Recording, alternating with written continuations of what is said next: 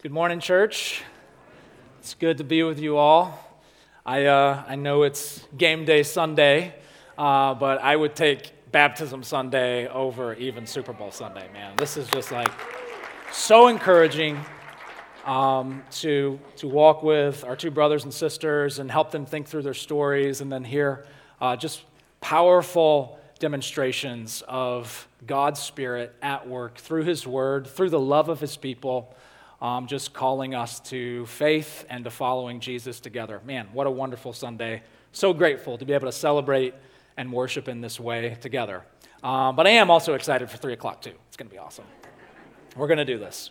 All right, the book of Daniel, chapter 3, all 30 verses. If you have a Bible and want to follow along, Psalms, Proverbs, Isaiah, Jeremiah, Ezekiel, Daniel. Roughly, that's the way the Old Testament flows. Just crack it open right in the middle. Psalms, Proverbs, Isaiah, Jeremiah, Ezekiel, Daniel chapter 3, verses 1 through 30. You guys remember where we are in the history of the Old Testament. God's kingdom was established first under David. David had Solomon. Solomon had Rehoboam. Then the kingdom was split in two. The southern kingdom was known as Judah. It's where Jerusalem is. It's where the temple was. God's people went sideways in all sorts of ways, and so the Lord judged them. He judged them by sending the Babylonians into the promised land and really destroying the nation. But Babylon did this in a particular way. They didn't invade and just take everything over. They invaded and took everything out and took it back to Babylon with them. This historical moment is known as the exile to Babylon. It's also known as the Babylonian captivity, because God's people were taken captive to this foreign land. And Daniel existed during this time. We saw in chapter 1, he was a young man. He and his friends are starting to age up a bit, but he lives essentially his entire life in exile away from Babylon. We met 3 of his other friends, Azariah, Mishael, and Hananiah in chapter 1. We're going to see them again. We're also going to see the Babylonian king, Nebuchadnezzar. He's crucial to this chapter as well as the next. The statue that's mentioned is called 60 cubits high and 6 cubits wide. It's roughly 100 feet high, 10 feet wide, just to give you some perspective of what's going on there. But I'll trust you guys to piece this together as I read it, and then we'll dive in. Brothers and sisters, hear the words of our God. King Nebuchadnezzar made an image of gold whose height was 60 cubits and its breadth 6 cubits. He set it up on the plain of Dura in the province of Babylon.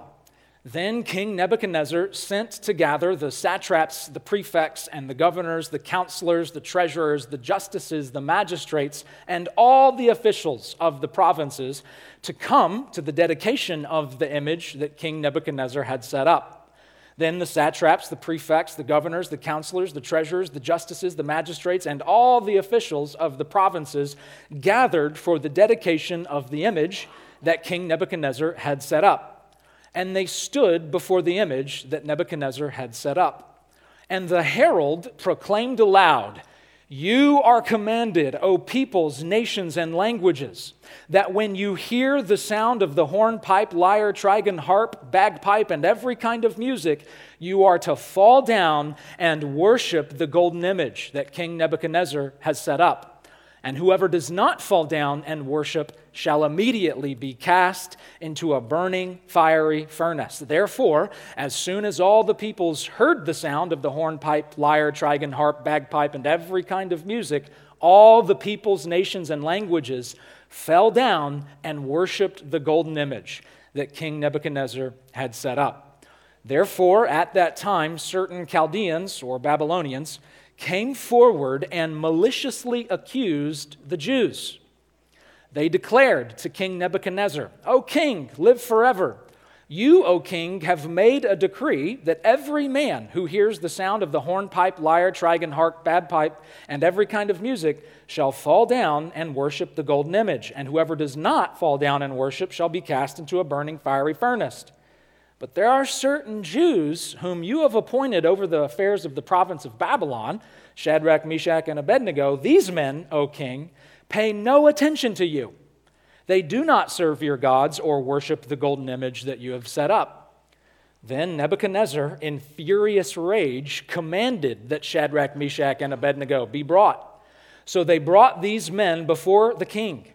Nebuchadnezzar answered and said to the three, "Is it true, O Shadrach, Meshach, and Abednego, that you do not serve my gods or worship the golden image that I have set up? Now, if you are ready when you hear the sound of the hornpipe, lyre, trigon, harp, bagpipe, and every kind of music to fall down and worship the image that I have made, well and good. But if you do not worship, you shall immediately be cast into the burning fiery furnace. And who is the God who will deliver you out of my hands?" Shadrach, Meshach, and Abednego answered and said to the king, "O Nebuchadnezzar, we have no need to answer you in this matter. If this be so, our God whom we serve is able to deliver us from the burning fiery furnace, and he will deliver us out of your hand, O king. But if not, still be it known to you, O king, that we will not serve your gods or worship the golden image that you have set up."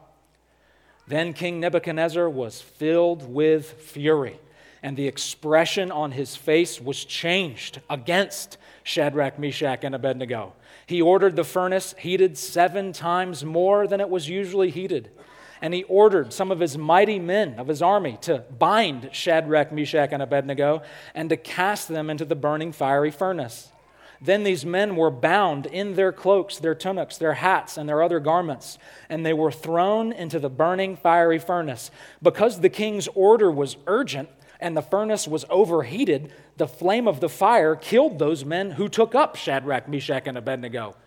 And these 3 men, Shadrach, Meshach, and Abednego, fell bound into the burning fiery furnace. Then King Nebuchadnezzar was astonished and rose up in haste. He declared to his counselors, "Did we not cast 3 men bound into the fire?" His men answered and said to the king, "True, O king." He answered and said, "But I see 4 men unbound, walking in the midst of the fire, and they are not hurt. And the appearance of the 4th is like a son of the gods." Then Nebuchadnezzar came near to the door of the burning fiery furnace. He declared, "Shadrach, Meshach, and Abednego, servants of the Most High God, come out! Come here!" Then Shadrach, Meshach, and Abednego came out from the fire. The satraps, prefects, governors, and the king's counselors gathered and saw that the fire had not any power over the bodies of those men. The hair of their heads was not singed, the cloaks of their garments were not harmed, and no smell of fire had come upon them. Nebuchadnezzar answered and said, "Blessed be the God of Shadrach, Meshach, and Abednego, who has sent his angel and delivered his saints who trusted in him and set aside the king's command and yielded up their bodies rather than serve and worship any god except their own God. Therefore, I make a decree. Any people, nation, or language that speaks anything against the God of Shadrach, Meshach, and Abednego shall be torn limb from limb, and their houses laid in ruins. For there is no other God who is able to rescue in this way." Then the king promoted Shadrach, Meshach, and Abednego in the province of Babylon. This is the word of the Lord. Thanks be to God. In 1936, the Blom and Voss Shipbuilding Company had just finished constructing their newest war vessel for Germany's Navy. This was a major project with the latest technology in both maritime navigation and weaponry. And so to celebrate the completion of the ship, Germany's Chancellor, Adolf Hitler, traveled to the city of Hamburg and visited the shipyard in order to christen this new war machine. As you can imagine, all the hundreds of workers from the company gathered around the chancellor and gathered around the new ship. There was pageantry and speeches. I imagine they also sang the German national anthem of some sort. But sometime during the gathering, during the celebration, a photo was snapped of the crowd of workers. And in the picture, there are hundreds of German shipyard workers, and they are all saluting Hitler with the famous Sieg Heil. It was a way of communicating reverence and allegiance to the German Führer. All of them are performing this act of loyalty, save one man.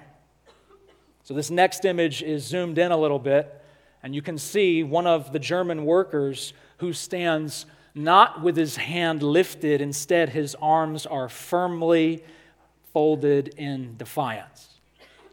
The man's name is August Landmeister, and he had previously been a member of Hitler's Nazi party, but something happened to Landmeister, something that has changed many a man's mind across history. He fell in love. The woman's name was Irma Eckler, and she was Jewish. And by that time, in the early 1930s, Hitler had already implemented his hateful and violent policies toward homosexuals and gypsies and Jews.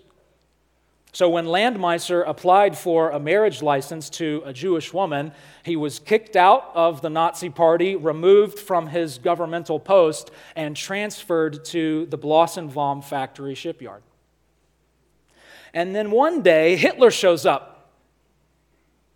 And surrounded by his fellow fanatical citizens, surrounded by this outpouring of loyalty toward Hitler, what does Landmeister do?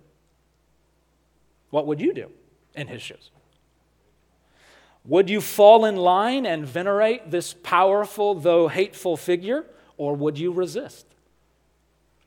Would you defy? Would you refuse to elevate any man like was being done? Well, the three men at the center of today's story are in a situation not too unlike August Landmeister. We were introduced to these three characters in Daniel chapter 1. We're told their names are Hananiah, Mishael, and Azariah, but the Babylonian king changes their three names to Babylonian names, Shadrach, Meshach, and Abednego. And along with changing their names, these three, along with Daniel, are forced to receive a Babylonian education. Then they were installed to work in the Babylonian court in some sort of governmental job advancing the empire's cause. And the three men go along with all of this. They accept the name changes, no big deal. They graduate from Babylon University, not a problem. They serve in the Babylonian government, that's fine too. But now they are confronted with an unavoidable issue. The king of Babylon constructs an idol, a golden image likely of himself, and he mandates that this idol, this image, must be worshipped. In verse 4, the king's herald proclaims, "You are commanded, all peoples, nations, and languages, when you hear the king's music played, you are to fall down and worship the golden image that the king has set up. And whoever does not fall down and worship shall immediately be cast into the burning fiery furnace." So we have right here the collision of two immovable objects. On the one hand, you have the decree of King Nebuchadnezzar, worship the golden image, worship the idol built in my name. On the other hand, you have the law of God. I'm thinking especially of the first two of the Ten Commandments. There it's written on stone tablets from Moses, "You shall have no other gods before me." Second commandment, "You shall not make for yourself an idol." So you have the decree of the earthly king and the law of Israel's God. Which one's going to give for Shadrach, Meshach, and Abednego? It's much like Landmeister. He had the pressure to swear loyalty to the German chancellor, and he had love for his Jewish wife. Follow the crowd and compromise, or stand up for what's right and be ostracized. Well, you heard how the story goes. Shadrach, Meshach, and Abednego refused to bow down. They refused to worship any false god, and they eventually are brought before the king to answer for their crimes. Verse 15, the king says to the three men, "If you are ready when you hear the music to fall down and worship the image, well and good. But if you do not worship, you shall immediately be cast into a burning fiery furnace." Verse 16, the three men respond, "O Nebuchadnezzar, we have no need to answer you in this matter. In other words, there's no conversation to be had. We've already given you our answer. Our prior defiance of your previous decree speaks for itself. We have not and we will not worship the idol. So the king fulfills his word. He orders the furnace heated 7 times over. He binds the 3 men, has them thrown to their death. Except not. Instead, the king, who somehow is able to see into this furnace, the king notices, shoot, there's 4 of them in there. Didn't we just throw in 3? He's seeing this angelic divine figure and he notices they're now unbound, walking around the blazing cinders in this furnace. So in verse 26, the king says, well, come on out, guys. I guess that didn't work. Glory to the God of Israel. Because the 3 men are unharmed by the fire. Not a stitch of their clothing, not a strand of hair on their head. Daniel says they don't even smell like smoke. I don't know about you, but I can't even stand around one of those backyard patio fire pits for like 15 seconds before my clothes get all smoky smelling. These guys go into the flaming kiln of death and they smell fine afterwards. That's the true miracle here. The lack of smoky smell. All right, so what's God teaching us here? What is God saying to us through this chapter, and what are we going to do about it? First, I think it's obvious. Reject cultural idolatry. God, through His Word, is calling us to reject the idols of our culture. So every culture and ultimately every person has something we worship. Each of us has something we ascribe ultimate worth to. Each one of us has something we put our highest hopes in, something we find our deepest joy in, something we worship. Novelist and writer David Foster Wallace, he was not a Christian, nor even was he traditionally religious in any way, but just through observing humanity with the keen eye that he had, he admits this, quote, "In the day-to-day trenches of adult life, there is actually no such thing as atheism. There is no such thing as not worshiping. Everybody worships. The only choice we get is what to worship." End quote. So even unbelieving as he was, even irreligious as he was, Wallace still has to admit everybody worships. The question is not, do we worship? The question is, what do we worship? And friends, this is the exact perspective of the Bible. Scripture teaches that we are wired for worship. We are designed to ascribe divinity to something. The question is, will we worship the fake, man-made idols of our culture, or will we worship the true, living God? And in Daniel chapter 3, the choice is clear.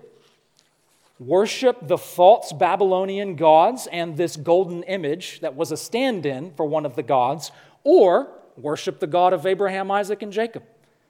The choice is crystal clear for them, but the trick is that it doesn't always seem so clear for us. It doesn't always seem so clear for us exactly what the idols of our day are, because in modern Western culture, we don't necessarily have huge golden statues that we clearly designate as the image, the idol that our culture worships. Instead, things are much more subtle nowadays, and we have what could be referred to as idols of the heart. Not necessarily idols of wood and stone or gold, not necessarily idols that fit inside a temple or in a shrine, but we still have what could be called idols of the heart. In his book, Counterfeit Gods, author Tim Keller writes this, quote, "To contemporary people, the word idolatry conjures up pictures of primitive people bowing down before statues. For example, the book of Acts in the New Testament contains vivid descriptions of cultures in the ancient Greco-Roman world. Each city worshiped its favorite deities and built shrines around their images for worship. In Acts 17, when the Apostle Paul went to the city of Athens in the nation of Greece, he saw that it was filled with images of these divinities. The Parthenon of the goddess Athena overshadowed everything, but other deities were represented in every public space. There was Aphrodite, the goddess of beauty. There was Ares, the god of war. There was Artemis, the goddess of fertility and wealth. There was Hephaestus, the god of craftsmanship. Keller continues, our contemporary society is not fundamentally different from these ancient ones. Each culture is dominated by its own set of idols. Each culture, ancient and modern, has its priesthoods, its totems and rituals. Each culture has its shrines, whether office towers, spas and gyms, studios or stadiums, where sacrifices must be made in order to procure the blessings of the good life and ward off disaster. In our contemporary society, beauty, power, money, and achievement have assumed mythic proportions for us. We may not physically kneel before the statue of Aphrodite, but many young women today are driven into depression and eating disorders by an obsessive concern over their body image. We may not actually burn incense to Artemis, but when money and career are raised to cosmic proportions, we perform a kind of child sacrifice, neglecting family and community to achieve a higher place in business and gain more wealth and prestige. When most people think of idols, they have in mind literal statues, and yet while traditional idol worship still occurs in many places of the world, internal idol worship of the heart is universal. You see, Keller helps us understand we may not have literal statue to Aphrodite, but we still worship physical beauty and sculpted bodies. We may not have a physical shrine to Artemis, but we still worship money and career and success. We may not have an actual temple to Ares, but oh boy, do we still worship power and influence and strength. Church, I bring all this up because we can't reject the idols of our culture if we can't discern the idols of our culture. We can't repent of our idol worship if we don't know the idols in our hearts. And sometimes it can be hard for us to see our idols because they're not always some 10-story statue in the middle of town. They might be hidden in the recesses of our hearts. But God's word is clear. You shall have no other gods before me, and you shall not set up for yourself a graven image. And these three men, their example is clear. They reject the idols of Babylonian culture. They refuse to worship anything except for the living God. So what are the idols you need to reject? Maybe it's not a physical totem. Maybe it's not a literal statue that you worship. But what is it that's most captured your heart? What is it in your life that you can't live without? What is it in your life that you're dying to get? Money, sex, power, wealth, pleasure, influence, possessions, comfort, status. What's the earthly thing that you've made into a God thing and given your heart to? Well, whatever it is, right now, the Lord is calling us to loosen our grip on the idols of our heart so that we can cling on to Him by faith. In Colossians chapter 1, verse 15, the Apostle Paul refers to Jesus as the image of the invisible God. You know, Nebuchadnezzar had set up this statue, this idol, as an image of a God. It's called an image numerous times throughout the chapter. Well, friends, the good news is we don't have to make an image of God to know who He really is. We couldn't make an image of God to know who He really is if we wanted to. No, instead, the gospel is that God Himself has provided for us an image of Himself in the person of Christ Jesus. All the fake images we set up, all the false idols we create, they pale in comparison to the beauty and power and grace of King Jesus. So let's reject the idols that our culture clings to. Let's reject the idols that infest our hearts, and let's cling to the true image of God, the Lord Jesus. So we can learn from Daniel 3. We can learn what God is saying to us and how we should respond. First, reject the idols of our culture. Secondly, trust in God's deliverance. Trust in God's deliverance. So rejecting the idols of our culture is often going to be an unpopular decision within our culture. This was certainly true for August Landmeister. This was certainly true for Shadrach, Meshach, and Abednego. Landmeister is the only one not hailing the idolized politician of his day. And the three Jewish men here are the only three that we know of in this seemingly large group not bowing down to the golden image. Rejecting these idols was a contrarian, unpopular choice to make. Landmeister was eventually thrown in prison, his wife eventually sent to the camps, and Shadrach, Meshach, and Abednego are thrown into the fire. Rejecting the idols of our culture is not going to be a popular move within our broader culture. In John chapter 15, verses 19 through 20, Jesus says to His disciples, "If you were of the world would love you as one of its own. But because you are not of the world, but I chose you out of the world, therefore the world hates you. Remember the word that I said to you, a servant is not greater than his master. If they persecuted me, they will also persecute you." This was true for the three Jewish friends in Babylon. It was true for Jesus' first disciples in the Roman Empire.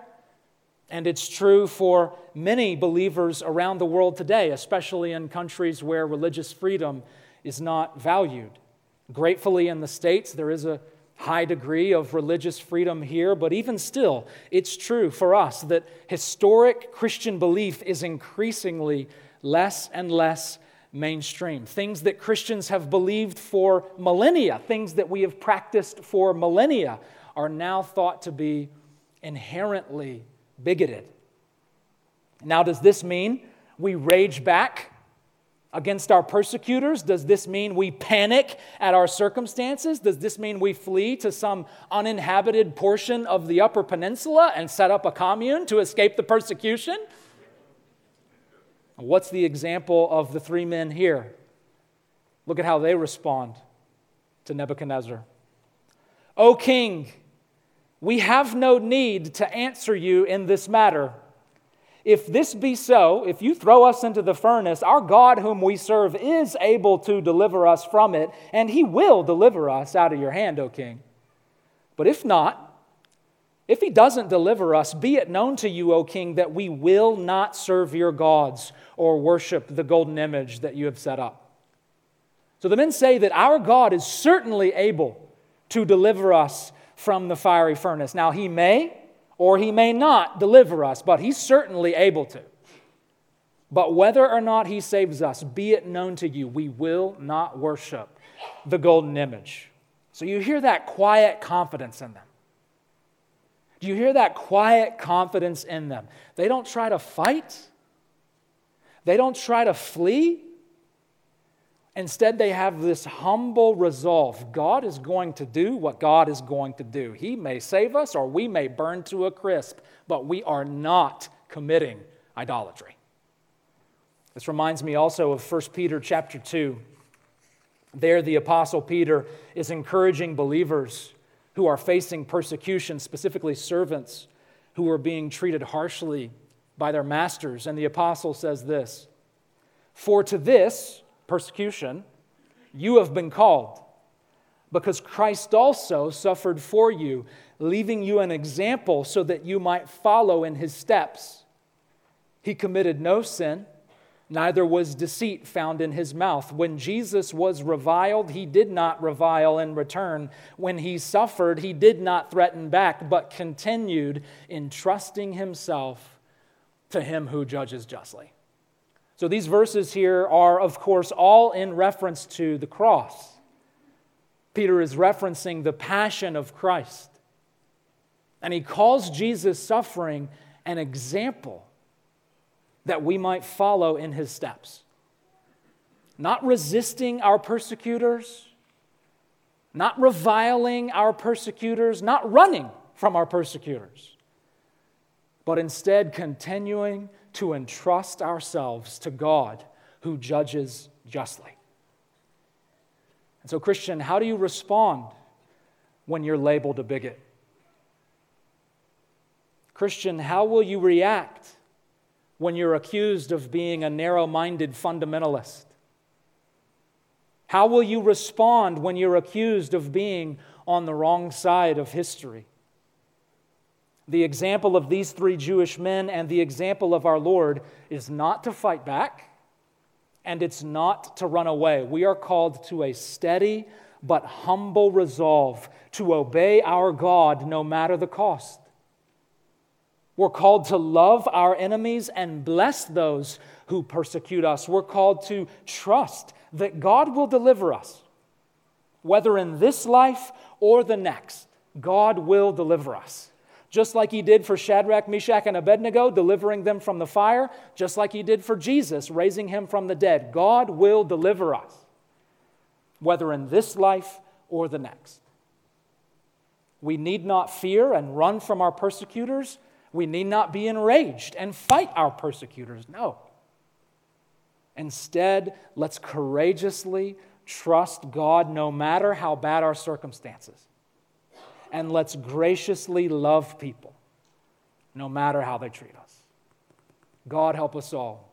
In the name of the Father, Son, and Holy Spirit. Amen.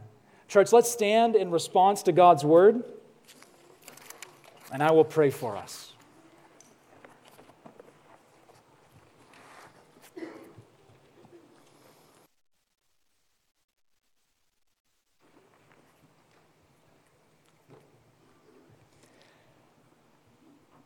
Our Father in heaven, we come before you in the name of Him who is the image of the invisible God, Christ Jesus. We come before you in the name who is the true King, the only King we bow to, the Son of David, the King of Kings.